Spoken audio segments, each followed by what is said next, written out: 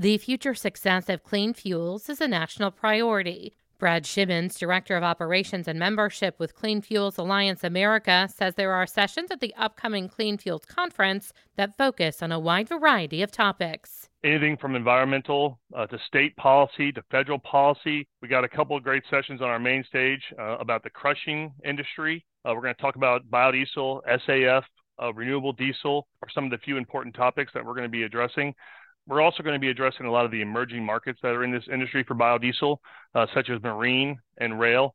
A lot of these companies' corporate structures are all about decarbonization, so we're going to answer a lot of those questions at this event. He says the conference has evolved since the industry started meeting more than 20 years ago. There's a lot of Fortune 500 companies, to anywhere to smaller mom and pop producers. But this is a great event for them to network, to do business, and to learn what's going on in their industry. To register, go to cleanfuelsconference.org.